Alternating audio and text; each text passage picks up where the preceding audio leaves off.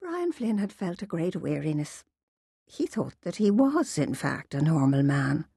Of course he'd desired women, but he'd made a bargain. The rules, at the moment, said that if he were to be a priest, then there must be no marriage, no children, no normal, good family life. Father Flynn always told himself that this was a rule that would one day change.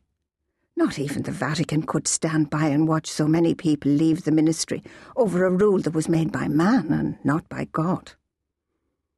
When Jesus was alive, all the apostles were married men. The goalposts were moved much later. And then all the scandals in the church were surely making the slow-moving conservative cardinals realise that in the 21st century some adaptations must be made. People didn't automatically respect the church and churchmen anymore, far from it. There were hardly any vocations to the priesthood nowadays.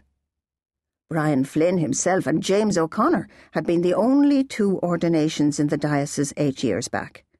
And James O'Connor had left the church because he'd been outraged by the way an older abusive priest had been allowed to escape either treatment or punishment by a cover-up. Brian Flynn was hanging in there, but only just. His mother had forgotten who he was. His brother despised him. And now his sister Judy was making a trip from London to visit this cracked pagan well, and wondering would it work better if she came on the saint's feast day. Father Flynn's parish priest was a gentle, elderly man, Canon Cassidy, who always praised the young curate for his hard work. "I'll stay on here as long as I can, Brian. Then you'll be considered old enough and they'll give you the parish," Canon Cassidy often said. He meant well, but at times Brian Flynn wondered, would it be better to let nature take its course, to hasten Canon Cassidy to a home for the elderly religious, to get someone, almost anyone, to help with the parish duties? Attendance at church had died off a great deal since he was a young man, but people still had to be baptised, given First Communion, have their confessions heard. They needed to be married and buried.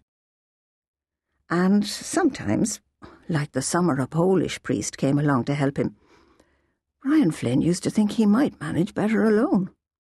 The Polish priest spent weeks making garlands for St. Anne and her well. Not long ago, Brian had been in the junior school at St. Itas and asked if any of the pupils wanted to become nuns when they grew up. Not an unreasonable question to ask little girls at a Catholic school. They'd been mystified. No one seemed to know what he meant. And then one of them got it. "You mean like the movie Sister Act?" Father Flynn felt that the world was definitely tilting. Sometimes when he woke in the morning, the day stretched ahead of him confused and bewildering. Still, he had to get on with things, so he'd have his shower and try to pat down his red hair, which always stood up in spikes round his head. Then he'd make a cup of milky tea and a slice of toast and honey for Canon Cassidy. The old man always thanked him so gratefully that Father Flynn felt well rewarded. He'd open the curtains, plump up the pillows, and make some cheerful comment about how the world looked outside. Then he'd go to the church and say a daily mass for an ever-decreasing number of faithful. He'd call to his mother's house, heart in his mouth about how he'd find her. Invariably, she'd be sitting at her kitchen table, looking lost. He'd explain, as he always did, that he was her son, and that he'd make her a breakfast of porridge and a boiled egg. Then he'd walk down Castle Street to Skunk Slattery's newsagents, where he'd buy 2 newspapers, one for the canon and one for himself. This usually involved some kind of intellectual argument with Skunk about free will or predestination or how a loving God could allow the tsunami or a famine. By the time he got back to the priest's house, Joseph, the Latvian carer, had arrived and got Canon Cassidy up, washed and dressed him and made his bed.